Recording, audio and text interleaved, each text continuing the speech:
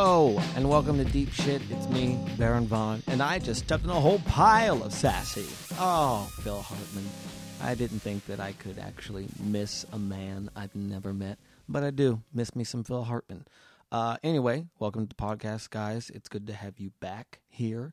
And today's subject with guest Lisa Beth Johnson, one of the regulars, is Jokes Part 2 / Presentation. We did a podcast a couple of weeks ago in which we talked about jokes, and I felt that we barely scratched the surface and didn't stay on topic. So we decided to revisit that subject, and in this podcast, we barely scratched the surface and didn't stay on topic, which is why it's also presentation. I think there's a point where we kind of transition into talking about what we're putting out. I start telling her a lot of what I think she's putting out, and she talking about what she wishes she was putting out, stuff like that. So I decided to call that presentation. And also, when we talk about jokes, there is something, I think that there's a difference between how we see it, because she kept talking about jokes like they were this thing to be found, and I kept talking about them as they're things that are all around us that we have to filter. And those are two methodologies to joke writing: treasure hunting and Zen. That's what I'll call it. The treasure hunters are like these archaeologists that are looking for bones and artifacts and, pieces of jewelry that they have to go out into the world and sift through everything to find. And once they find that perfect thing, that to them is a joke, the perfect combination of words to elicit that response that we call laughter. And that's something that they search for, that they try to find, and they're constantly trying to find, where's the joke, where's the joke? I, on the other hand, and a lot of other comedians, have a bit more of a Zen feel in that I believe everything around me can or can't be a joke. Well, everything around me can be a joke. It's just how I put forth the information that determines that. Like, anything can be a joke as long as I present certain information in a certain rhythm and logic to make you laugh when I want you to laugh. And that's how I see it. Treasure hunting versus Zen. Also, there's a couple announcements I have to make about this podcast. There's a couple of firsts. First, Lisa Beth Johnson is a fidgety bitch, and she makes a buttload of microphone noise. And I tried to curb it, but didn't do that good of a job. And I really couldn't edit around it at all, because it's on top of me talking at times. It's because I don't have microphone stands, which I do now have microphone stands, so that will never happen again. So I apologize for the constant microphone noise. Also, we had a long conversation, which I have cut down, and it was like she came here and she had 2 cups of coffee that she drank, and she had to pee. So we took a break in the middle of this podcast. She had to pee. That's probably why she was a fidgety bitch. And I decided to splice in a little scene from a movie called Punchline that I think thematically relates to this episode. So that's another first. And I also would like to offer a correction.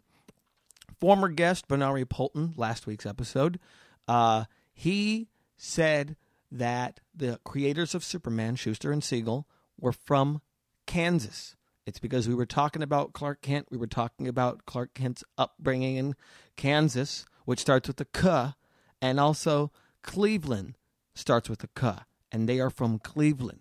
So he wanted me to offer that correction to you. He wants you to know that he knows the creators of Superman are from Cleveland and not Kansas. Cleveland. And now he can sleep. All right, couple of ATC plugs real quick. Allthingscomedy.com. Check that shizzle dizzles out. Also, check out the comedy albums Revenge for the Holocaust by Ari Shafir and White Girls in Cornrows by Tom Segura. Both hilarious comics, and I think you will very much enjoy their albums. Blah, blah, blah, yakety schmackety. Did I ever describe what the joke diagram was in this podcast or the last one? I talk about it a lot. This mathematical diagram that this guy created that I read in a book that I still have. I will tell it to you at the end of this podcast. That will be your reward for listening to this whole thing. So thank you for listening to this much so far, and enjoy the conversation with Lisa Beth. I very much did, and I think you will like it. All right. Shit's getting deep right now. I'm a broken record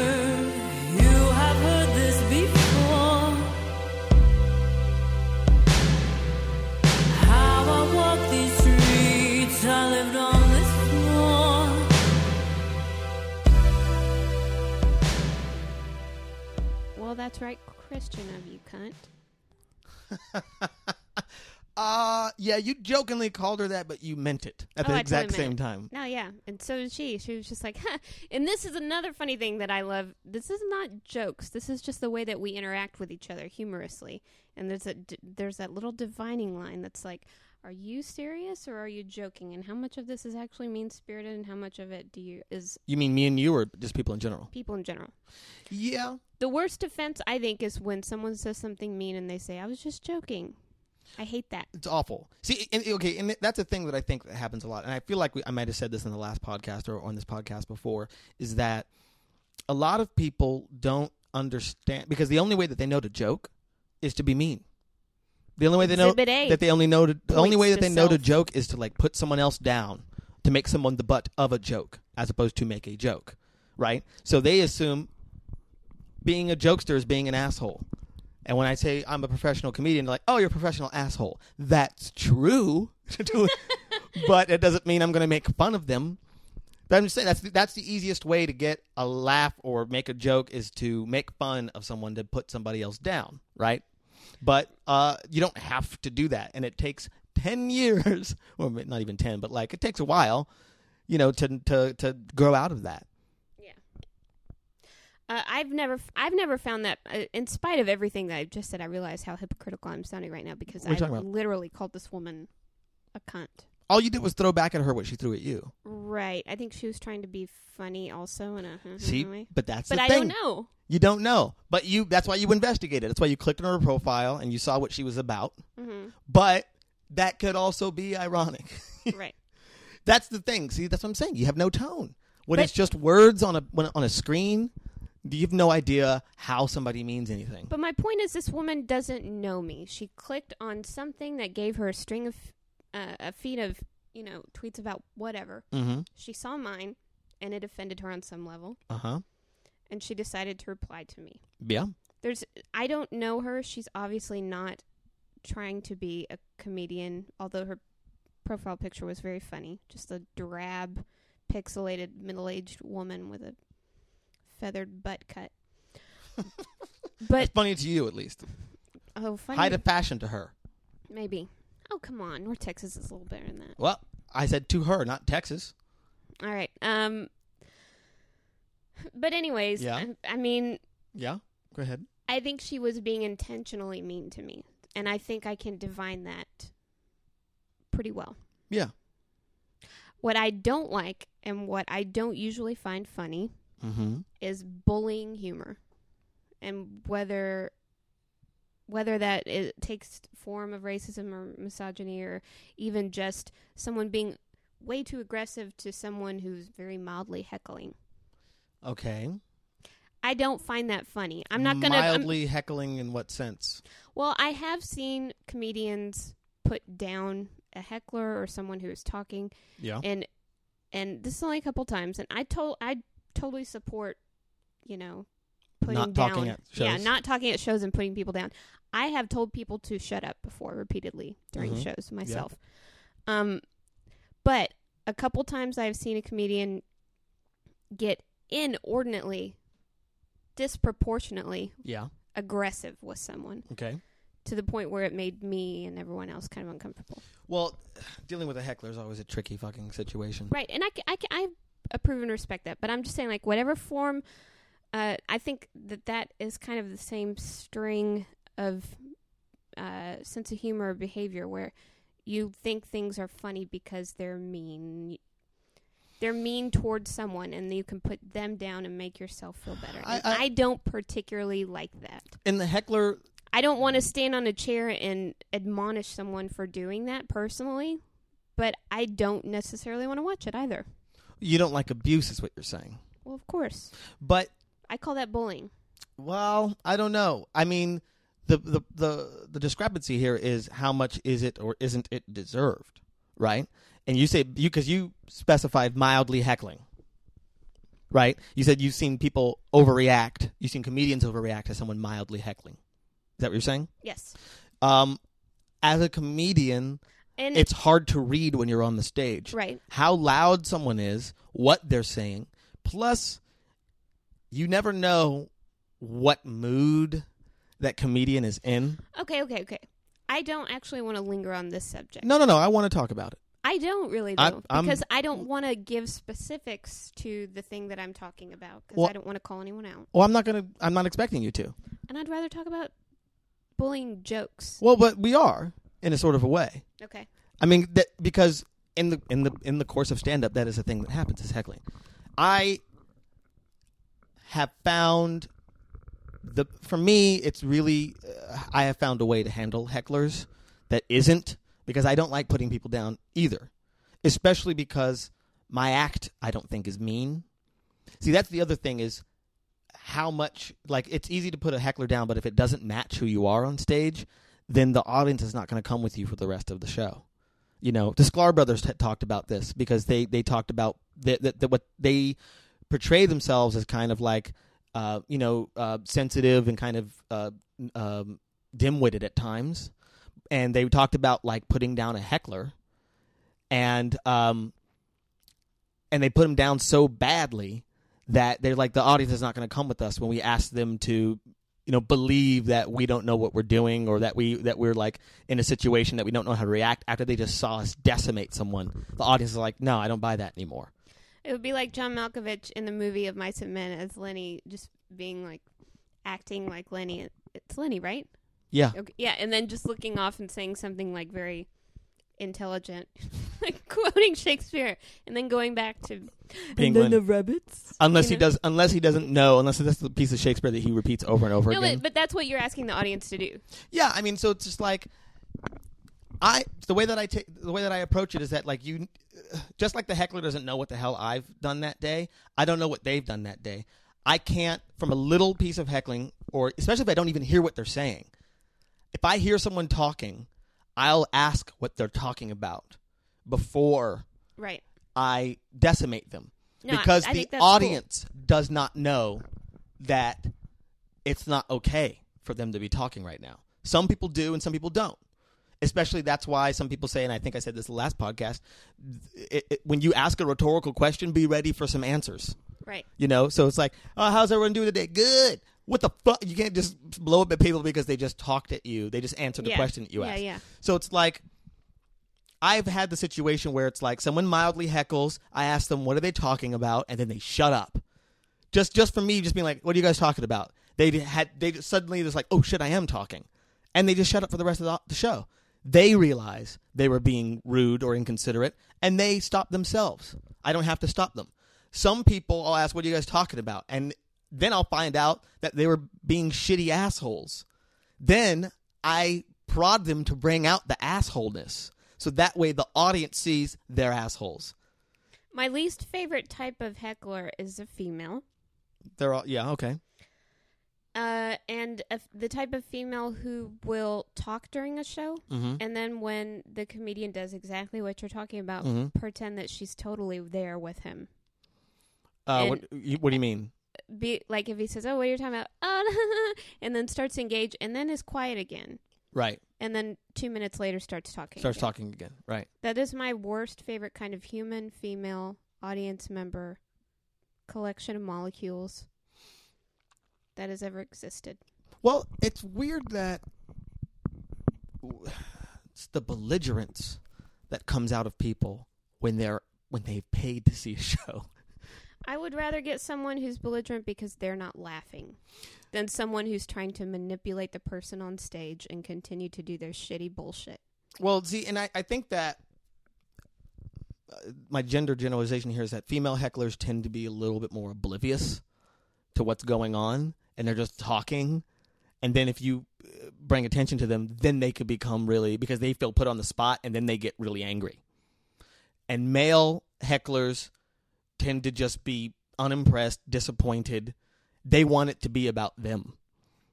You know what I mean? Like, they're so arrogant that if they don't understand it, they don't understand how anyone could understand it. I think there are a lot of female hecklers who are like that too, though. They definitely want it to be about them. I think they're just people who look at people on stage just talking and think that they deserve to also be doing that.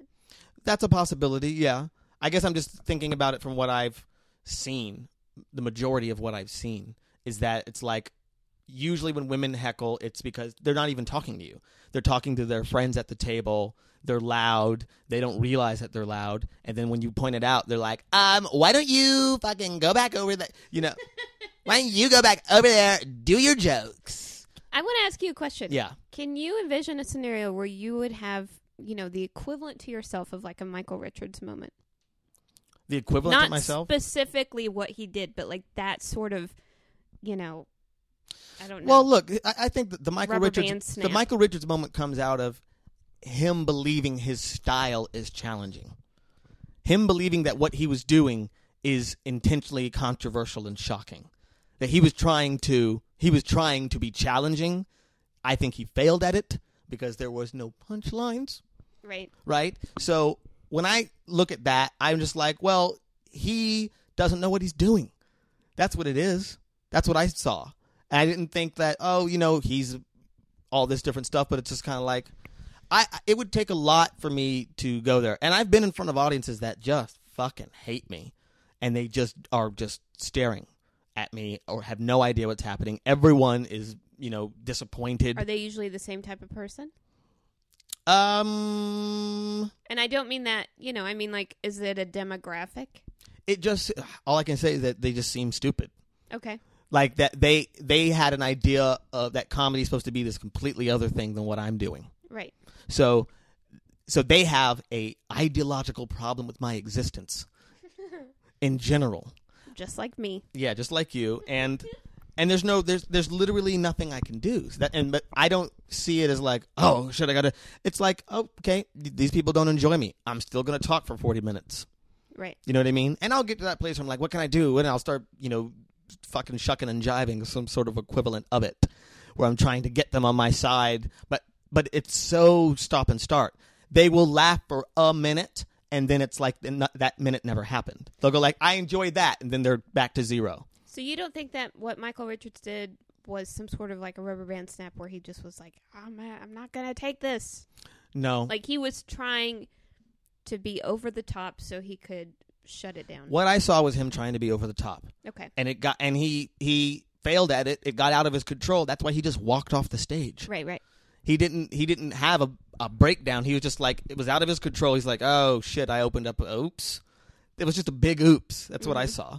Yeah. The problem with that though, and many people have said it, and Chris Rock has said it a lot, is that everyone's got cameras and shit and is tweeting about shit that they're seeing, but it's like, I've heard, every comedian has heard story after story of their favorite comedians of all time having an awful moment on stage. Multiple times. When you say having an awful moment, you mean being someone that their fans don't recognize. Well, it's usually before they had fans. It's usually when they were still starting out. And sometimes it is when they are already kind of famous and they're known.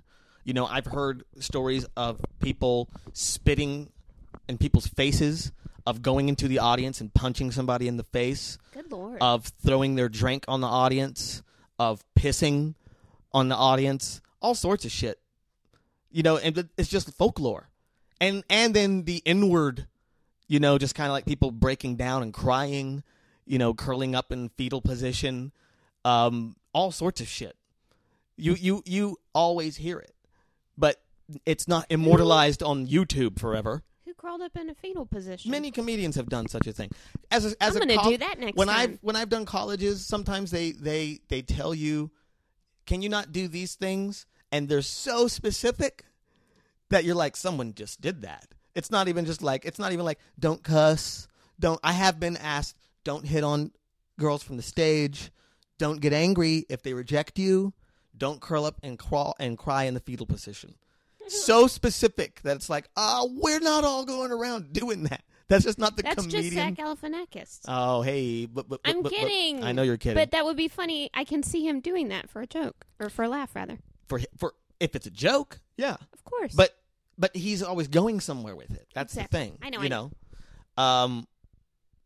And that's the reality that he sets up, is that in some kind of anything can happen. It's irreverent. You know what I mean? Okay, calm down.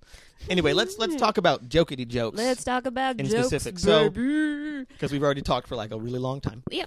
Well, we can go way longer and then just cut it. Yeah, I know. It's my podcast. Yeah, I know. It's your podcast. I know how things work. I don't know about that. I will punch you in the face. I will punch you in the other face. That's not a thing. You have a face. I have a face. Okay. I don't know what's happening right now. Anyway, so... Wait, can I pee? Are you serious right now? I have to pee. You're going to go pee in the middle of the podcast? What am I supposed to do? That's why you shouldn't have come over with 2 damn cups of coffee. You are the one who would not drink the other cup of coffee. Oh, my God. Drink that coffee. Okay, we're going to take a fucking break right now. Elisa Beth goes and pees. Be right back. My name is, well, you know who I am. Wow.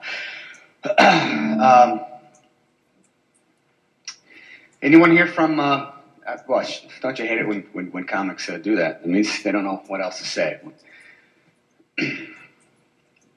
Anyone from out of town? Here you go. Okay. Yeah. Okay. But you, sir, where are you from? Green Bay, Wisconsin. There's nothing funny about that. What are you doing while you're here in town? You having fun? Until now. And that's fun. This guy's all right. Is that your wife with you, sir? My daughter. Whoa, that's not going to work. I was going to ask if we had any naked pictures of her. That won't work now, will it? No, it's not going to work. No, that won't work.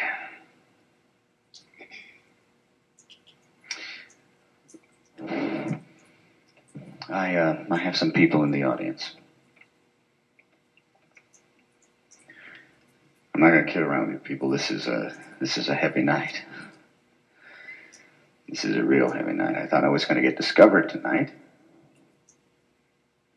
And that is exactly what happened. I did. So, did you look at that book Whatever. that I gave you? Yeah. Okay. You want to go there? What? Yeah. I wanna go you there. want to go there? Well, okay, look. It's just that, last time we talked about this, I had forgotten exactly what the hell was happening in that book. But I have looked at it since, and I showed it to you. Mm-hmm. And it's the most technical... Which book? The Step-to-Step Guide to Stand-Up Comedy. No. With the diagram, I showed you the joke diagram. You did. I have not read that yet. No, okay, I I'm didn't think still that you had read that. You're reading Here's the Kicker. Here's a Kicker. And what was the other one that I gave you? I finished the other one, Zen and the Art of Stand-Up Oh, right, Comedy. Jay Sankey's book. Yeah. He talks about writing jokes in that. And many comedians have talked about writing jokes. And it's been called setup punchline, expectation surprise, tension release. But those terms are kind of meaningless if you don't. It's almost like saying, oh, well, to write a movie, you have to have a story. Right. And a story has a beginning, middle, and an end. Yeah. But that's not really specific enough. It's one of those things that means nothing until you've done it. Until you've done it. And the art of stand-up is trial and error for decades, before you become good at it. And then joke writing is the exact same thing. I mean, just if you're a writer of jokes in specific and not necessarily doing stand-up, it's trial and error. It's playing with words, combinations of words, what is the thing, how can I do this sentence that's going to make what I want to come out? You know Neil Simon, right? The playwright? Yeah. And TV and movie writer. There's that old legend that he would agonize for months about where to put a comma or a semicolon in a sentence because he was obsessed with the rhythm. As a playwright, I would imagine so, because his words are going to be spoken aloud. But he also was a vaudevillian. He wrote all that. Will you he say wrote, that word he wrote again? Vaudevillian. Okay. Why? Did I thought say you it had an incorrectly? extra syllable in there. No. Vaudevillian. Vaudevillian. What was it that I was flipping channels the other day and the Sunshine Boys is on? Remember that movie? / play? Walter Matthau and George Burns. Yes. It's about an old vaudeville duo reuniting for a TV special, but they hate each other. And the sketch that they were doing, because I turned it on and I saw a little bit of the sketch. It's hilarious because it's all about the rhythm and it's all about the jokes, but it's that old style. But the scenes are so long. It's a really long scene of just like bam, bam, bam, bam, joke, gag, gag, gag. Lots of puns, lots of word plays, lots of double meanings and entendres and stuff like that. And it was extremely clever to Neil Simon. But it's like that's a different era. Now we want to do all of that in a sentence, it's just more and more succinct. We want it faster, bigger, faster, stronger, go. Bigger explosion, more violence in every single joke in the world. Every joke has to have a bigger explosion and more violence. Yeah, as that happens to me as a writer, and wow. Sometimes coffee will do that to me. What? Crash you? Yeah, I've gone 3 sentences past what I was just trying to say in my head, and my mouth was on the third word. Okay, let's try it again. Repeat, Lisa Beat. I've been told before that my style of writing, my style of writing humor, can be a little meandering, and I think some of that is greenery, my greenness of doing it. But also, I like that. But I'm so jealous when I read someone who can write a comedic essay where it's every sentence is just, bam, jam-packed, bam. filled with things that are funny, and not the dense, same, not density. the same type of humor, like different types. It's hard to explain, but different types of jokes in each sentence. I'm so jealous. I want to get there. Well, the meandering. But then at the same time, I still enjoy my sort of. Let's take a long walk to. It might, but you might grow out of that. I might. That's true. And I do have to say that is a big green thing. Yeah. Basically, basically the old saying is your setups are too long. That's an old saying? Yeah. Because I heard that last week. I'm kidding. It's one of those sayings that, it's just one of the things. Your setups are too long. It takes a long time to plant the information you feel you need, the information you feel is necessary to make your punchline make sense.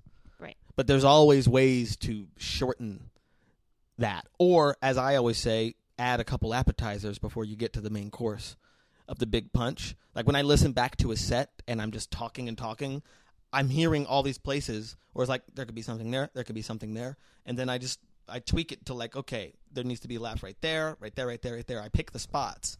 And then I'll put them in there, and then I try it out. And if it doesn't feel right rhythmically, I switch shit around and take it out again, et cetera, et cetera.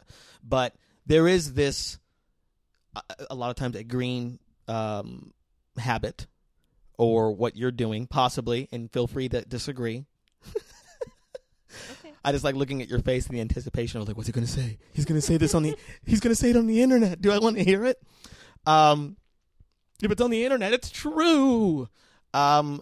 Which is that sometimes there's a pleasure in the not getting to the point.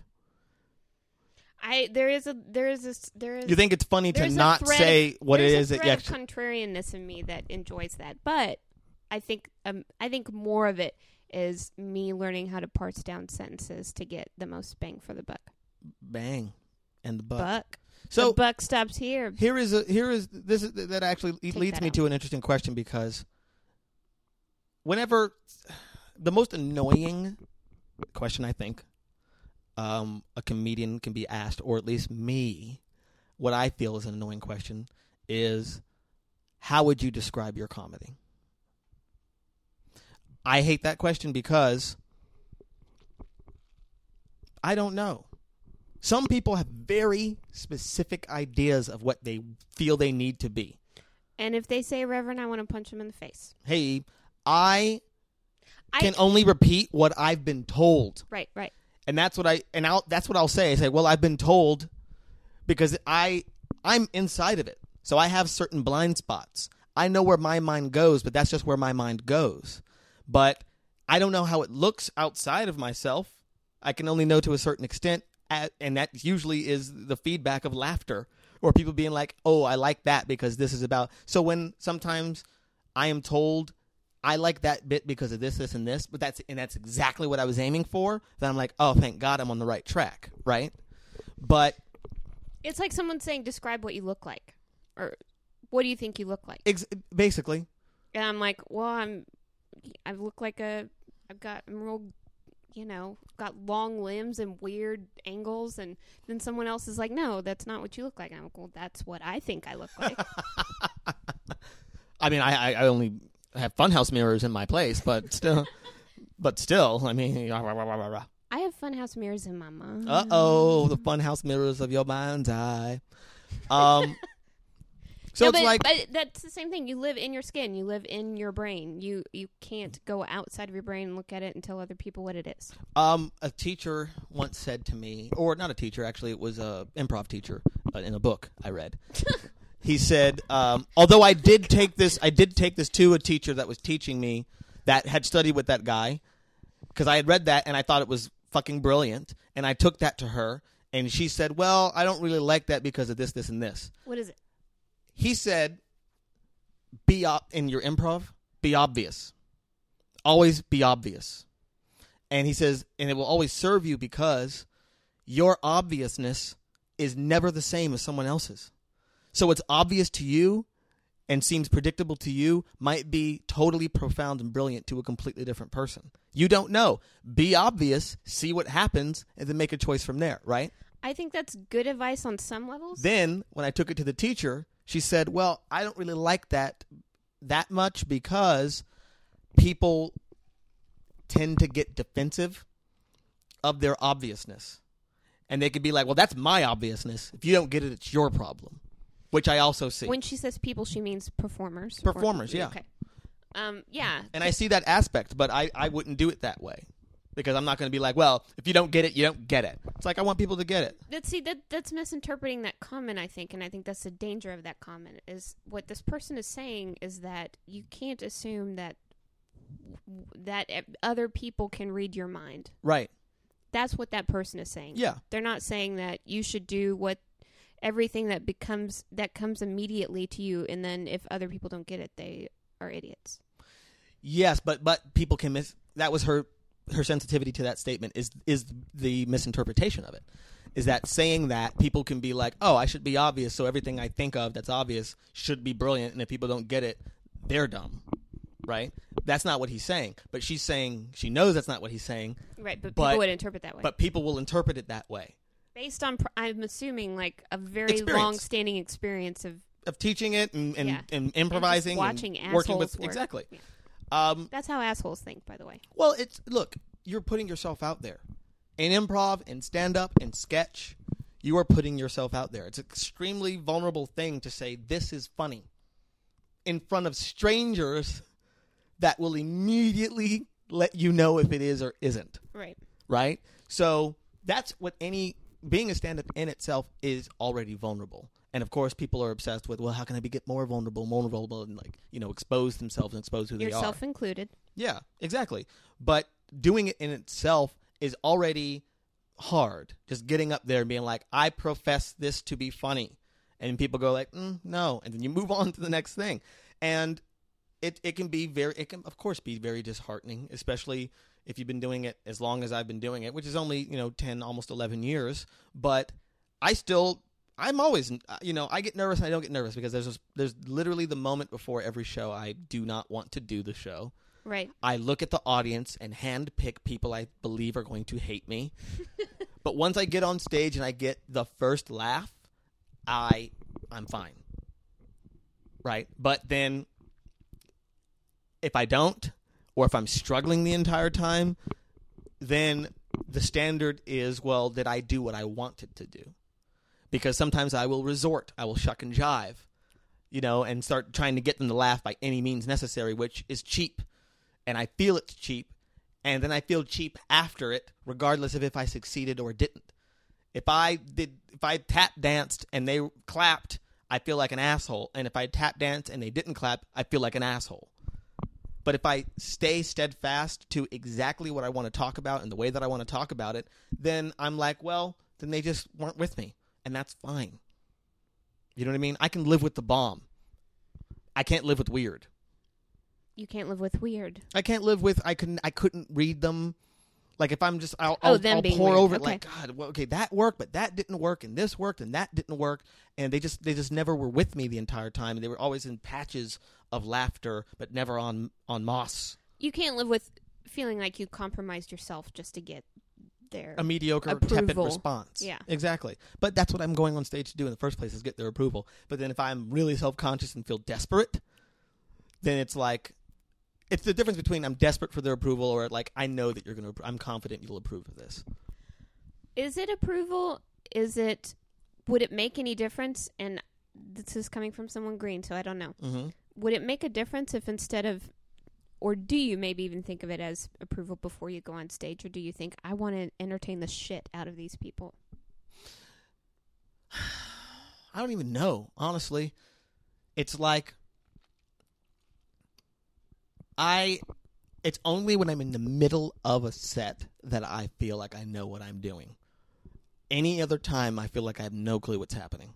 Like when I'm coming up with jokes right before I go on, the moment I'm done, I'm like, I don't know what the hell is going on here. But when I'm in the zone, then I'm like, wait a minute, I know what's happening. I know what's going on. I'm writing it. It's the immediate back and forth with the audience.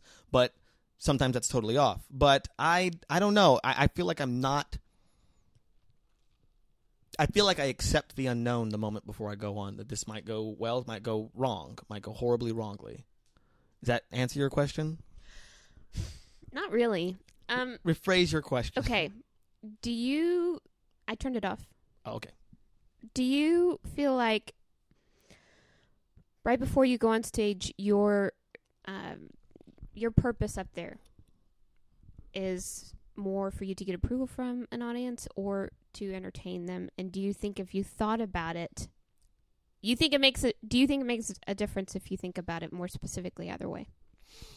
I go up there to I definitely, if those are the two options, I'm an entertainer. I'm sure there are more options, but just...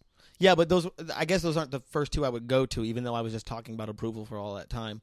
But I feel like I am going up there to entertain them.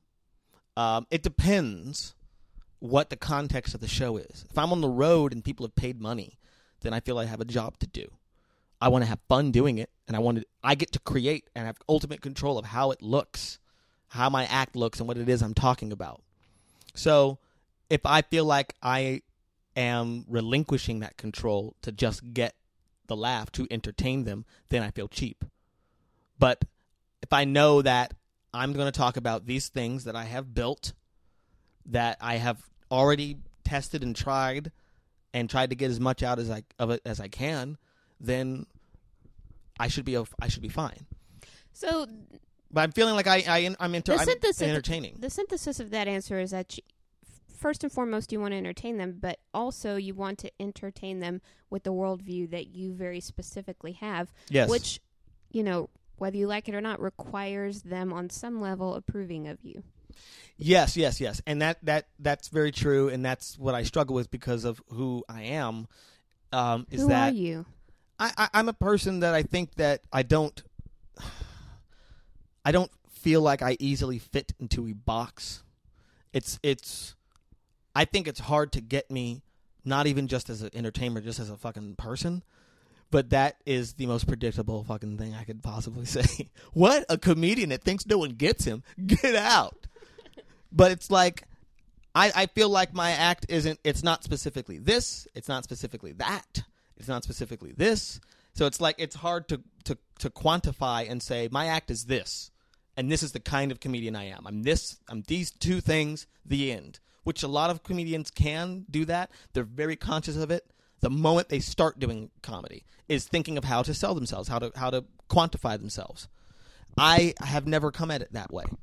I've always come at it from, I'm going to talk about what I think is interesting all the time, regardless of how, and it's like, and a lot of times I've written so many things that no one gets at all, and I just stopped doing them. I like it, but it's like, obviously people don't care for it, so I'm just going to put this over here on the shelf forever, Perform it for yourself in the mirror when you get out of the shower. But there are certain shows, like a lot of the shows that I do around Los Angeles, when the audience, they want to see weirder shit. Because there's some audiences specifically want to see shit that they haven't seen. They specifically want to see process. Especially when you perform a lot in that town. Yeah, exactly. So it's like, I can do my tight blah, blah, blah act that I know will work. But some of those rooms it doesn't work because it's like, well, this is ready-made. This is already shit that works. Why is he talking about this? They want to see the meandering. I don't want an IKEA dresser. I want to look through Craigslist and find an old one and then refurbish it. One with personality that I can sand down and paint and shit like that. Yeah. So, It's a well, anyway, bad I wanted to get metaphor. back to this question. I want that to get okay. You and then me. What? No, you first, because I'm going to change the topic to something from earlier. But if you still have something on this topic to say, go ahead. It's not about this topic. I was going to go to the movie what my required viewing prior to this podcast. Which one? Jiro Dreams of Sushi. Ooh, Jiro. Well, we'll come back to that. Here's what I was going to ask you, because I went on this She-Ra before I dreams. went on this tangent. She-Ra. Was She-Ra Dreams of what? Sushi. Okay, calm down. I don't What- know. You're saying it into the microphone, so I know that I honestly, because you're far enough away from me, I won't know what you're saying until I listen back to this. I'm saying She-Ra Dreams of Sushi. Okay, She-Ra doesn't dream of sushi. I know, but it's funny in my She-Ra head. dreams of destroying Hordak. Did I ever tell you a story? Very brief. Uh-oh. Aside. I'm scared. When I was a little girl, my mother bought me a She-Ra doll for Christmas. Oh, really? And I cried and I cried and I cried because I wanted a He-Man and not a She-Ra. She wanted to show you that there was positive female role models. I don't know that that's true. I think she was like, well, this is the girl thing. Maybe. And I was like, I want to touch the muscles. Uh-oh, that's the girl thing, yeah. But I want to touch that anatomically correct He-Man. with a pretty little blonde page With boy his blonde page boy. and his little bulge in his pants. Oh, good God. I wasn't aware of any of that. I was going to say, like, when you, because that's what I was trying to get towards, is when I say, like, what do you think your comedy is? What have you heard people describe your comedy as? Yeah. Yeah. Yeah. Yeah. Yeah. Yeah. It's like looking at an overgrown field. People have said this to you. No, but this is what I'm saying that question posed to me is. Okay.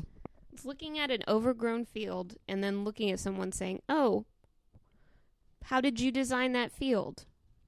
They wouldn't say, how did you design that field? I'm asking, what have people told you about this field? Or like, describe how that field No, has been what- manicured. how They have would other be like, people- it's not. It's overgrown with shit. It's not. How have other people described this field, is what I'm saying.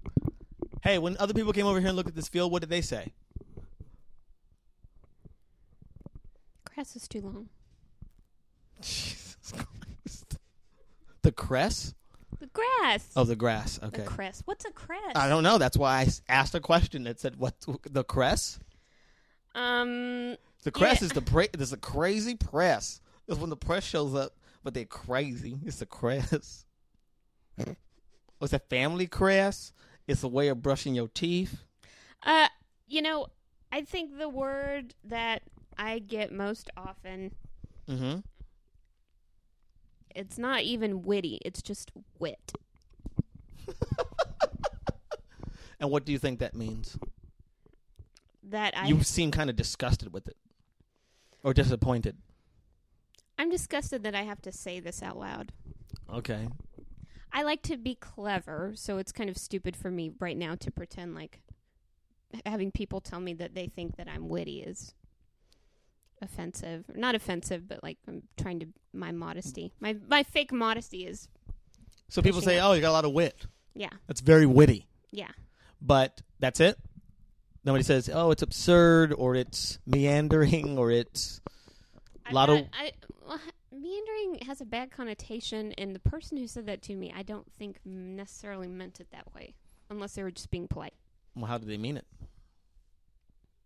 That some people go to punchlines immediately, and I'm talking about specifically in writing right now. I know that my stand-up is lacking in that regard. I haven't even seen you do stand-up. I know you haven't, but I have. You've seen you do stand-up? I have. Okay. But continue what you were saying. I guess what she meant was that I will take a couple sentences to do a joke or to set up a premise, whereas there are some people who will just be like, this is this. Okay. A, B, same sentence. You're taking your time. Yeah. You're a time taker. And that's what I mean by the meandering. So you hear that you're Meandering. witty. I guess witty implies erudite. It implies New Yorker cartoon caption. Like it's like, oh, that's quite witty. How droll. How ribald. So what are you suggesting, that I can't be that because I'm from Texas? I'm asking if that's what you think people are saying. Or that's what yes, what they mean. I think that they're saying that I like to deliver comebacks, and I like to make droll statements, and I like being clever. Yes, that is something that I've always enjoyed doing. So you like to impress people with your brain power. Look at the things I thought of.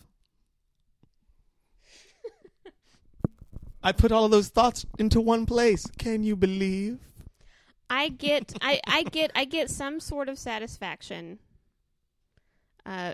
from, it's not even necessarily, well, okay, I would want people to be like, yes, that is a clever statement.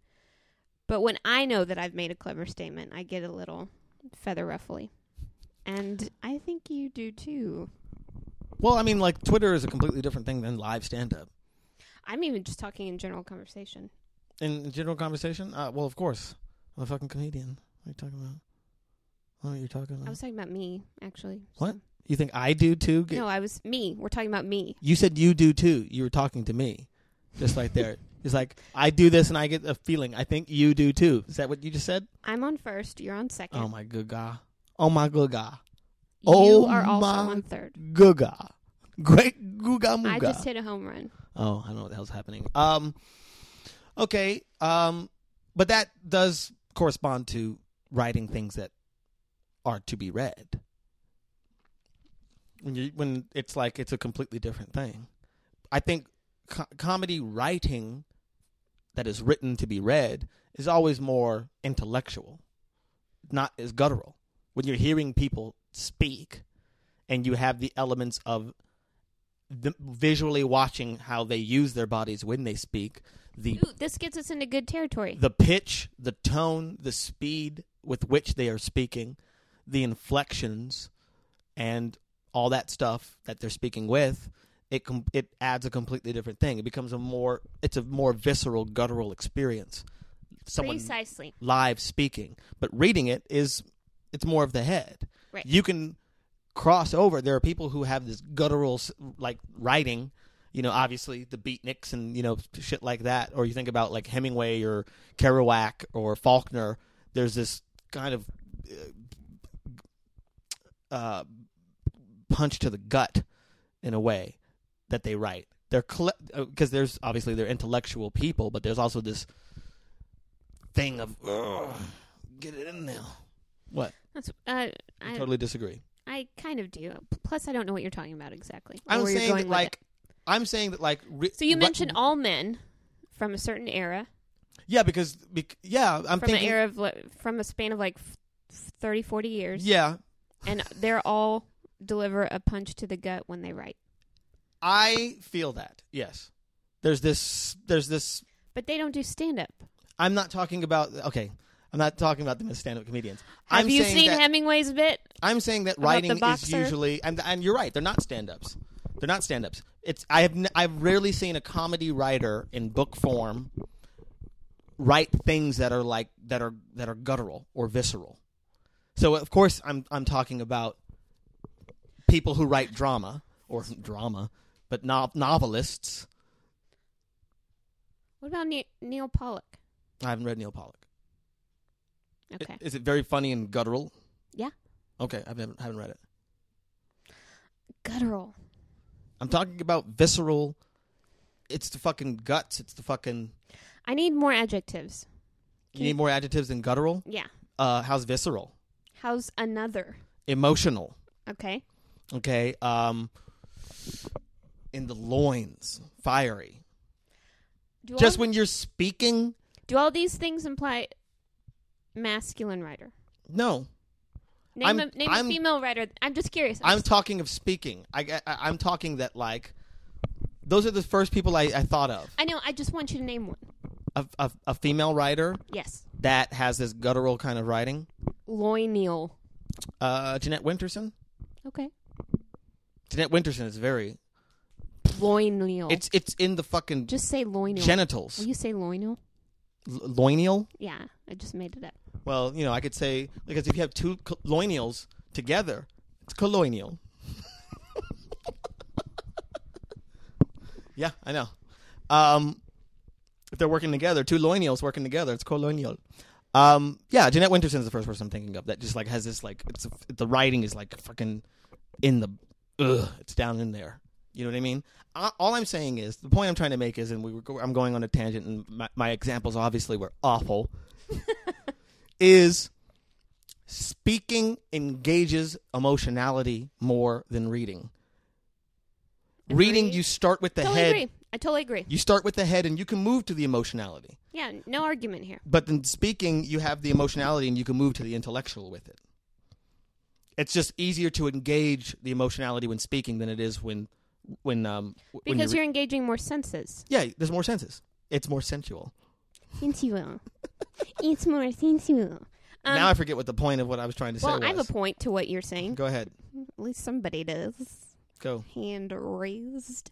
The other day, Yeah. you told me that I was not physically funny. Did I say that? Is that what I said, or is that what you heard? That's what I heard. Oh, okay. And I probably maybe switched a word or two around, but that was almost exactly what you said. That's definitely not. You said I don't. What are the right words? I don't. My physicality. You can't imagine me being funny physically. Like I wouldn't. I'm not. I'm not. That sounds more. What are more words that I can trip over? That sounds more like what I would have said.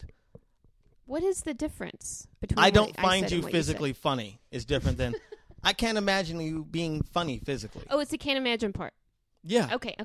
Because I'm saying I haven't seen it. One is a direct like this is not possible, and one's like I just haven't seen it. Okay, understood. I'm just saying based on what I've seen, I can't imagine that. Okay, because I guess I just don't think of you as a. There's no way to say this without sounding offensive. You're kind of a stiff person. You're stiff. Oh yeah, you did say that too, which I took great issue with. Yes, you did because it's like no, I have dancing. Look at these pictures. Here's my certificate. There were no pictures I showed you about me not being. But you got very defensive, and there's a lot of I was a dancer, I am a dancer in there, meaning that I know how to use my body. Is what you're saying? What static 2-dimensional picture could anyone show you to be like, look at me, I'm not stiff? A fucking picture of you in the arabesque. You just arabesque. Look at this pas de bourrée, okay? Like arabesque pas de bourrées, like when you doing a switch leap in a tutu and they caught I it. took an African dance class like Black in college. Swan. Here's a Okay. picture of me shaking my hips. I'm just saying that, like, I think of you as a physically stiff person. That is so weird to me. It's not, though, because you're an intellectual person. You lead with your head more than you do with your vagina. Yeah. I think of you as an intellectual person. So I think of you as, what is it? It's a heart, head, and the genitals. Those are like the three. Where did my heart go in all of this? You think before you feel. You think about how you feel before you feel it. Am I incorrect? I'm making guesses just on how I see you physically. Really? Mhm. You were deducing all of that? Like Yeah. if you didn't know me and you saw me walk down the street? Yes. That is so strange to me. It's not strange at all. You can tell a lot about a person by the way that they fucking hold themselves. I lead with my head, too. I think before I What feel. do people who lead with their vagina walk like? Do they walk vagina first? Does their like pelvis like thrust out? Actually, yes, a lot of the time. A lot of the time, that's how people, if they live in that, if that's their go-to place that they feel, that they experience life through, then they kind of lead with that. A lot of the time, it's unconscious sometimes. This is all acting shit, this Le Bon technique and psychological gesture, and I'm combining a bunch of things. This is college shit you're throwing at me. Mm-hmm. But I'm saying that, like, if you think of, like, Superman, right? You think of an image of Superman. Done. The first thing you think of is his chest is out. That's what I'm thinking of. His chest is out. He leads with his chest. That's his heart, right? And if you look at Clark Kent, If you look at Woody Allen, or Woody Allen, his head is out first. And actually, my friend just said that, like, that's kind of what Christopher Reeve did. He's Superman on the outside. He's Woody Allen on the it's like. But I've been told I walk pelvis first. No, I don't see you that way. Then why does my back always hurt? Probably because you're doing both. You're leading with your head, and your pelvis comes out a little bit to compensate with the fact that you're top heavy. Hella serious about this. Okay. Yeah, I am hella serious about it. What if you walk? I am with serious your feet with first? the prefix from the 90s. Can you walk with your? Can you think with your feet? No. It's always a combination of the two. Okay. Okay. I'm just saying that you live a little bit more in the intellectual than I think that you do with the emotional and the genital. Okay. It's not. All I'm doing right now. No, it's not a judgment. I know it's not a judgment. But you're really resistant to it. Well, yeah, I am a little bit because because it's not how you see yourself. Not really, because I live in my head all the time. So I'm like, you have. Well, actually, Wait, did you say you live in your head all the time? Believe it or point not. made. Point Believe fucking it. made. Well, so does everybody. That's my point made. No, they don't. Everyone doesn't live in their head all the time. They have no other choice. That's Some people just they shoot first and ask questions later. Some people feel and they go with the gut. But how much of that could possibly be because I am at the age that I'm at? I think it could be a lot of different things. I'm not saying why those things are true. I'm saying that I see them as true right now. I'm next past the week point you where might I be want a to completely rub different my person. fucking puss on everything. What? You're past the point? Perhaps when you were a puss rubber, you led with your fucking hips more. Before I knew better. Before you knew better. You can't go puss Then first. you're like, you know what? I can't go puss for puss. I got to think about this before I put my puss on something. So you move the puss back and you move the head forward. So that way when you approach Where's something. my heart in all this? It's fucking just like, I don't know, whatever your head and your puss want to do. Whatever your head and your puss want to do, I'm on board. Why don't you? That's basically the heart. Your heart. It's like it's your puss and your head just fighting. Like I'm gonna do this. No, you shouldn't. And your heart's like I'm fucking whatever you guys decide. Your heart is you, and you know what? You guys figured out. I'll be in my bedroom. Your heart is you. Your brain is the angel, and your puss is the devil. Oh, I don't know about that. Maybe for you. Puss is the devil. What you're saying for you. But I'm also seeing that because I think I'm similar. Okay. I don't think I ever led with my puss first in my life. But I lead with my head because I think about shit. I consider shit. But there are a lot of people who you will physically notice it. Their heads are back a little bit more and their chests are out or their pelvises are forward a little bit more. I think, when you said that, we're totally off on a tangent. But when you said that, I was thinking about Angelina Jolie because I wouldn't say envious, but I admire her poise, like the way her literal, Mm-hmm. what do you call it? The way you stand. Her stature, her poise. Stature, like, there's a word. You can say that. Her all of those things. poise, her gait, her alignment, all that shit. There's all these different words for it. Poise is good. You already said that one. Okay, I already said that one. You appreciate how she holds herself. Yes. Okay. And that she keeps her back straight and her shoulders back and her chin up. Yes. Like, I when I think about her and also her face up just a little bit. Well, that is ideally the way that she stands is ideally the way that you want to stand. It's the way that Lauren Bacall stands. It's the way that you want to stand. The way that every woman should want to stand. You can only speak for yourself, Lisa. No, it's the way that every woman should want to stand. You can only speak for yourself. That's what you see as an ideal, but you can't say that for everyone. You can't say that for everyone. You can say like that's the way I think women should stand. Because it's the way that you want to stand. It's the way that you want to present yourself, right? Yes, but I look more like Thelma and Scooby-Doo. I don't know about all that shit, but I vision myself as like such a gargoyle when I'm hunched over my computer. The thing is, though, like what Angelina Jolie is doing, it is literally, not literally, I won't say literally, it's figuratively, it's armor. It's protection. It's self-protection. If you have that much, it's self-control. It's like I have all of my feelings, my emotions, and my thoughts, and my puss in check, son. I don't even love her. I kind of think she's a turd basket. But you're talking about the way that she holds herself. Yes. You Lauren perceive Bacall, a woman with stature, control, poise, etc. Right. Right. Lauren Bacall would be another one of those. Same thing. Right? That's very different than, say, oh my God, why can't I remember this woman's name all of a sudden? No more wire hangers. Joan Crawford. Joan Crawford has a different stature. Betty Davis has a different stature. They're both kind of border a little more on the arrogant side. Although, everyone has pictures Betty Davis in that movie. It all just reflects what And Baby Jane. what people think of themselves. But I think that becomes like an iconic picture. Like early Betty Davis is exactly what I'm talking about.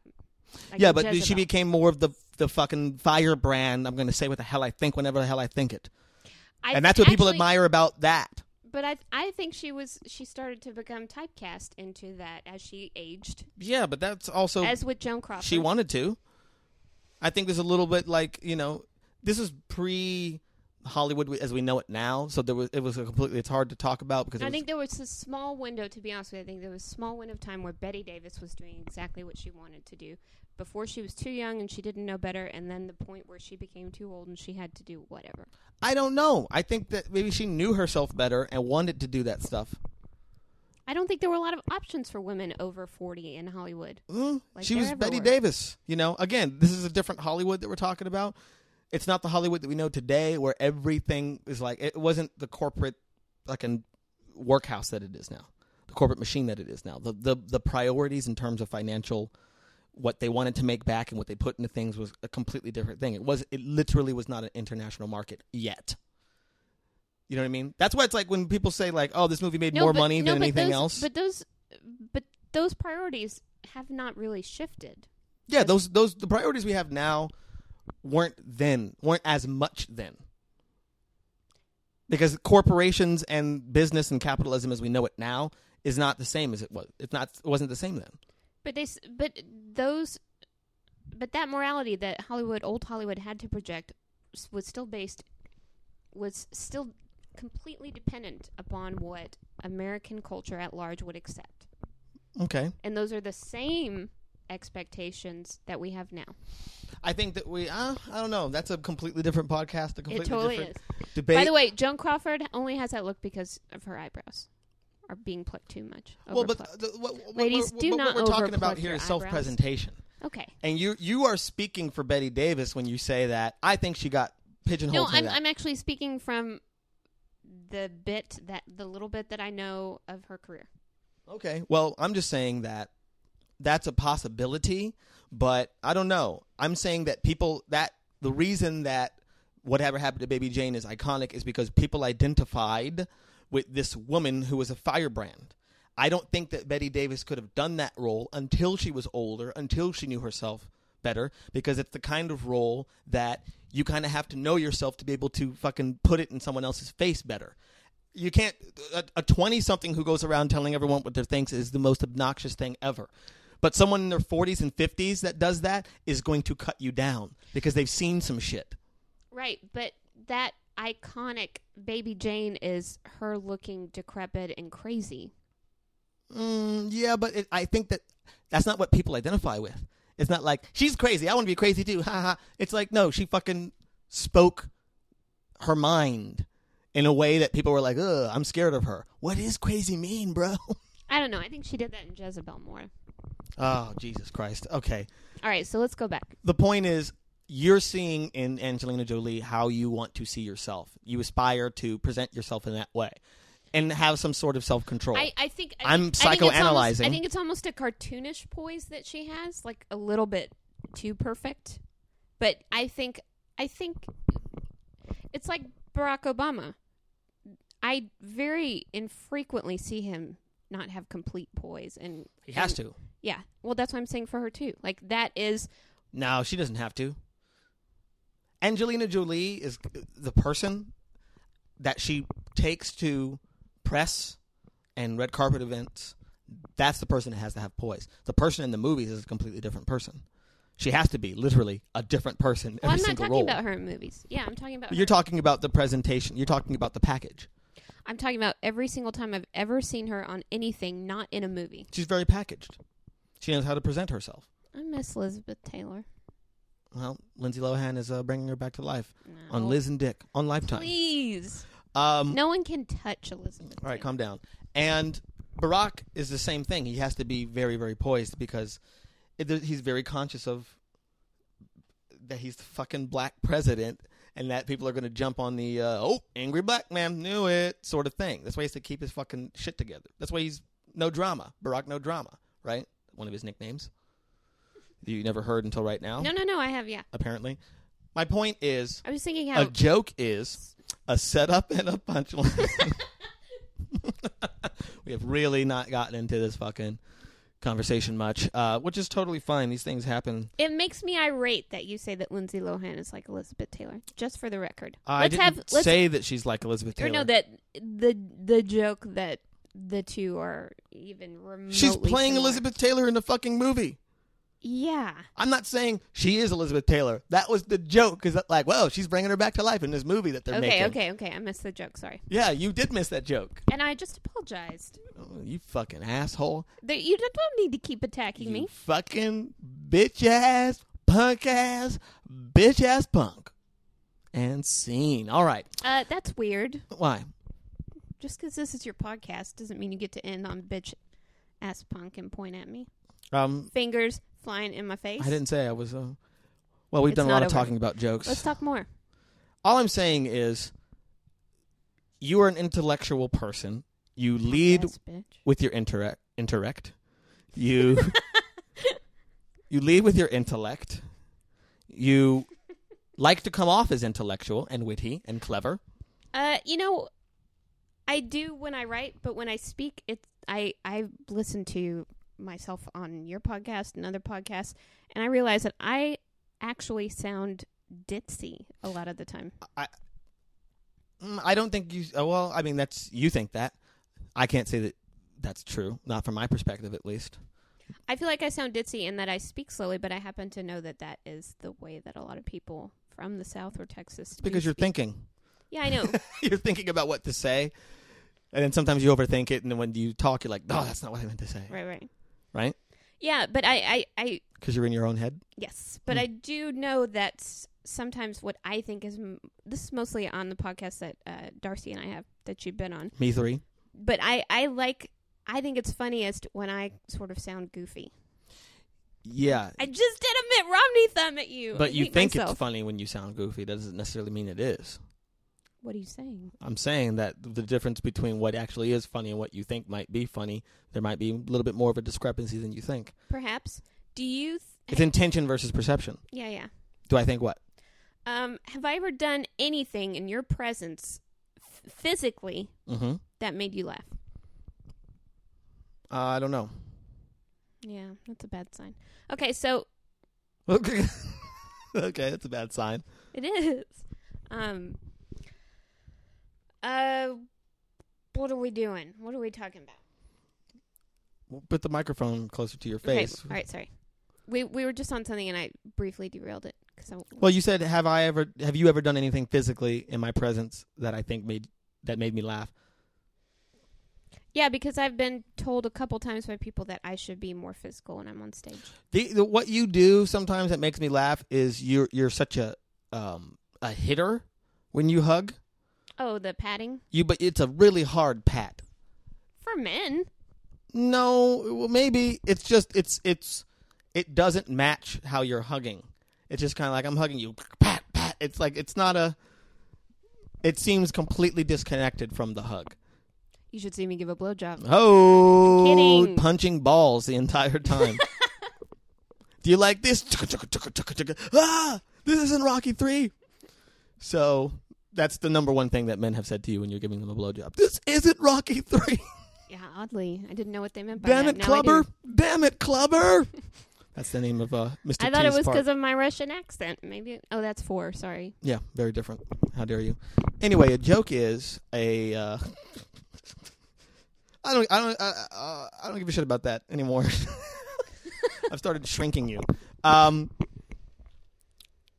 We definitely need to wrap this bad boy up. I just think that. Wait, Jiro dreams of sushi. Okay, tell me what you got to say about Jiro. How long have we been talking? We're gonna cut that. You're gonna cut this down so yeah, much. But say what you got to say. So when we're talking about the art of writing comedy, whether it be for stage or otherwise, it's all a discipline. It is a discipline and a craft. We have both seen the movie Jiro Dreams of Sushi. Yes. And it's about a Japanese sushi maker in Tokyo who is so adept at his craft that he won the Michelin. 3 Michelin stars. Yeah, 3 Literally Michelin the stars. highest rating you can get. At the age of 85. He's in the Guinness Book of World Records as the oldest person to get that rating. Mm-hmm. He has dedicated his entire life to the art of making exclusively making sushi. Yeah, he says he's dedicated 75 years to it. Uh-huh. And there is a little implication that he left home at 10. Yeah, no, at 9, yeah. But you never really hear much about it. Yeah, he never mentions his mom. He talks about his dad. He doesn't mention his mom. But yeah. You kind of get the idea. I mean, he was probably born in a very tumultuous time in Japan. Mm-hmm. And you kind of get the impression that he just started apprenticing. Very young. Very, very young. And he lives his life in such a disciplined and regimented way, the whole goal of which is to make the best sushi ever. It's all he cares about. It's what he thinks about when he sleeps. It's all that he's taught either of his sons. Right. And that's his singular goal in life. Right. And whenever he's not doing it, he is completely unhappy. Yes. And I assume you wanted me to watch this movie, which I had intended to do anyways. Yeah. I don't know why I said that. You're not the boss of me. Because maybe you're thinking that this is how all artists should approach their craft. Not necessarily should, just that it's a good lesson to learn, because the sentence that he said, or the thing that he says that I really connect to, is if you have chosen your profession, why wouldn't you spend every moment trying to master it? It's like it's the obvious thing to him to become the best he could possibly be. And to me, he seemed to differentiate between not just the best in general, but the best he can be. Yeah, and he acknowledged that he is never going to reach that. He believes it, and he does not. He doesn't want to ever reach it if it can be reached, but he aspires to do it, and that's the point. It's like, but it's a lesson in work fucking ethic. Like, that guy's work ethic is like, that's exactly. It's insurmountable. It's Mount insurmountable. Fuji of work ethics, to use a Japanese mountain. But that's why it's like I fucking am like, wow, like I you turn into me when I have a fucking I can't figure out this joke. Well, I'll just put it over here forever. And the guy's like, no, I'm going to fucking. It's kind of incredible, and it made me think about, well, what the hell it is I'm doing, how much actual real dedication, focus, and motivation I'm putting into what it is I do. I had so much respect for that man, and I would love to pay $300. Are you kidding me? To eat sushi. Eat his sushi? Restaurant. Yeah, fuck yeah. 10 chairs in motherfucker's restaurant. Yeah. 3 stars. And he's like, you're going to eat this. They're like, do you have appetizers? He's like, fuck you in the face, appetizers. No. Sometimes it's like, this place is just sushi. He does something very simple, very well. If you want sushi, this is where you come. It's not like, oh yeah, and then you can have a Coke, and you can have some edamame. We'll give you like some ice cream afterwards. It's not. Also, he stands there and stares at you while you watch this. He makes it right the moment before you eat it, puts it down, and then he kind of watches you eat it. Well, his poor, beleaguered son is also the one who makes it. Well, that's the other thing. That's that the other huge thing. His son actually got. Every time the Michelin staff has come to the restaurant to eat, they never actually got gyro. Mm-hmm. It was always his son who made the sushi, and his son earned 3 stars. His son is 50, I believe. Yeah. He's got 2. Yeah, his eldest son is... Maybe, was it 50 or 60? Or perhaps somewhere in between. Yeah. Because that does seem kind of old to have had a first child. No, if he's 85. 35 to have a first child in Japan, that does seem weird. Old, yeah. That's why I'm thinking he's like in his 60s, because he might have been in his 20s. Okay, I don't quite remember. But either way, his youngest son branched out and started his own Japanese restaurant. The eldest son... no, it's Jiro's restaurant, just a different name. Yeah, I know. It's like a different location. But the younger son has his own restaurant. Right. The eldest son, who is, expected to father expected to follow in his father's footstep, still has to work at that restaurant. Mm-hmm. He wants to, but he has to. Yeah. And the kind of tragic crux of the movie is that the son when is the son ever going to get a chance to like make his own name in the world? And as the food reviewer who on some levels kind of, guides the movie along. Yeah. It doesn't matter what the son does because the dad will always be better.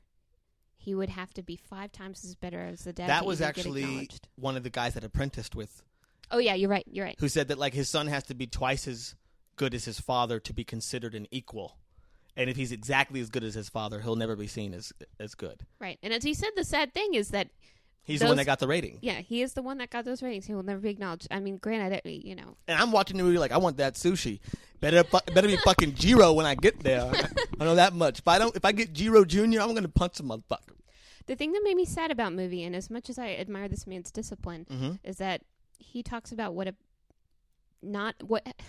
he wasn't a bad father. Well, he actually does say he was a bad father. Yeah, he does say that. Yeah. And it's hard to gauge the way the sons really feel about him because we're talking about Japan. So everything is kind of masked, and you only get like the most basic of actual feelings. We're the West. It's all about like, man, my heart and my puss. What the fuck are you talking about? We're Western civilization is all about how we fucking feel about everything. I don't want to say this in comparison to the West. I'm just saying that like in Japan, that's more normal in Japan than it is here. Even in and of itself, just in Japan, and even in the Eastern world, Japan, comparatively to other countries in the Eastern world, Japan is all about formalities in speech, exclusively in deference to, elders. And so you don't, even when they're interviewing the sons, you're never really getting a sense of how they actually feel about anything. Very true. So it's hard to necessarily say, but there is a sadness in that family. A melancholy? Mm-hmm. I would call it melancholy before sadness. And that is the price of trying to be perfect. And I would say it's a beautiful thing to see and watch this person at this amazing level of artistry. But to what ends? Yeah, but what are you giving up? And you have to balance it. If you're giving up most of your children's childhood, if you're just making tiny little replicants of yourself that don't get to realize their own lives at the cost of your own, if you're being so selfish about what you want. Well, we see it as selfish. Again, I think that's Western. I don't, but I'm not even saying selfish pejoratively. Like if your focus is so much on yourself and your goals, to the detriment of the other people that you brought into this world to realize their goals, that to me, I don't even know if it's sad. It's just that is something that I wouldn't necessarily consider a success. I would say that it's a detraction from his successes. And he would be like, "Go fuck yourself." And I would be like, "You first." He'd be like, "Oh, pumice stone? Why don't I'd you be go like, do "Come that?" here, suck on this puss." Oh, Jesus. Ain't got no teeth. Come here. Oh, man. Look, he's 85. I'm so glad that you took it to that place before I ended. It's important for me to take it to that place. Oh, okay. Wait, is there anything else you wanted to talk about as far as that movie goes? Nope. So I think I just envy the work ethic, and I do see that what you're talking about, that like he has dedicated himself to this thing so much that he may have, fucked up his sons, or he feels like he hasn't been a good father. He feels like he hasn't been all these different things, but he has dedicated himself to something to such an extent that all the other parts of his life have to be about that. Which, if you're going to do that, then I don't see anything wrong with it. it doesn't. I still. No, I'm just saying that I admire that amount of dedication. That's true dedication. And we talk about dedication and motivation and focus and all that shit, but like that's what that man has done for real. like for real. And maybe it's not all it's supposed to be. It's cracked up to be, but it's an interesting thing to see what that looks like, and for me to compare myself to it, and just be like, well, what can I do? I can be better. That's all. That's all I'm taking away from it. I can be a lot better. Boom. Hopefully, I can find a better balance or something. You hit it on the head, the nail on the head. It's hard for me to see something like that, to watch something like that, and it could have been set in the Western world. It could, I could be listening to a podcast about Genghis Khan and hear how narrowly minded he was focused on his goals or whatever, right? And still kind of have the same. But he's in the history books. Right, and have that same... Jacob Khan, nothing. Genghis Khan Larry Khan stabbed his ass. Larry Khan. And was like, I'm Genghis, motherfucker. One day Ricardo Montalban will ruin my name. Oh, Jesus, yeah, he will. Continue. But it narrow-mindedness, single-mindedness, focus. No, I mean, for me personally...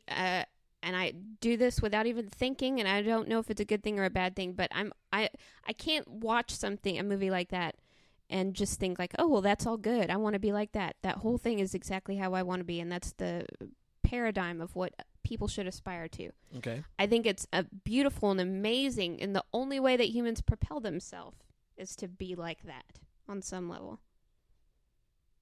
Okay. But... when you lose a little bit of the larger picture when you're focused solely on that. And that little part of the bigger picture, I think, is what makes us more compelling as humans. Possibly. Possibly. I can't say that I disagree with you, but I'm just saying that, like, that's an alternative. I'm not, and keep in mind, I'm not judging him. I wouldn't go up to him and go like, hey, you're a piece of shit. You fucked up your sons, No, you're just saying that, like, for your own life and how you want to do things, that style of narrow-mindedness. I have a slightly more nuanced view of that. Okay. And I think everyone should. And that's how you write a joke. Okay, so you have a first story and a second story. The second story intersects the first story, which is the setup, punchline, structure. Your setup is going to have a story to it, and that story has an assumption, a target assumption, and that a target assumption has a connector, and that's how you flip it to turn it to the second story, and that is the setup punchline. So here's a joke by Dan Mintz that perfectly describes that. My girlfriend is half Asian. Her father's Korean and her mother's Korean, and her legs were torn off in a horrible car accident. So, my girlfriend is half Asian. That's the first story. Oh, his girlfriend's interracial. She's half Asian. She's mixed race. So, the target assumption is that you think he's talking about race. And the connector is the word half, or the phrase half Asian. So you think he's going to say, oh, her father's Korean and her mother's a different race. That's the target assumption. But instead, he flips it to the second story, which is she was in a horrible car accident. So my girlfriend is half Asian, target assumption. He is talking about his girlfriend's race, the connector, half. Her father's Korean, her mother's Korean, and her legs were torn off in a horrible car accident. The connector half flips to the second story, which is that she was actually in a car accident and she's half of a person. Boom. Here is a joke by Anthony Jeselnik. My ex-girlfriend had a pet bird. Did you hear what I said? My ex-girlfriend had a pet bird. That thing never shut up. The bird was cool, though. Okay, my ex-girlfriend had a pet bird. Okay. That's the first story, is that his girlfriend had a pet bird, and you think he's going to be talking about the bird, right? That's the target assumption. He's going to say something about the bird. That thing never shut up is the connector. You think he's talking about the bird, but then he flips it to the second story, which is his girlfriend never shut the fuck up. And the connector in there is also the word that, the phrase that thing, because who would call a woman that thing. You would say that about a bird, wouldn't you? So that's the thing. First story, his girlfriend had a pet bird. Second story, his girlfriend is annoying. Target assumption, we think he's talking about the bird when he says that thing. That thing is the connector. The thing is that the thing is his girlfriend's annoyingness, or her being an annoying girlfriend. Oh, Jesus. Are you confused? So am I. Thanks for listening, guys. I will talk to you soon.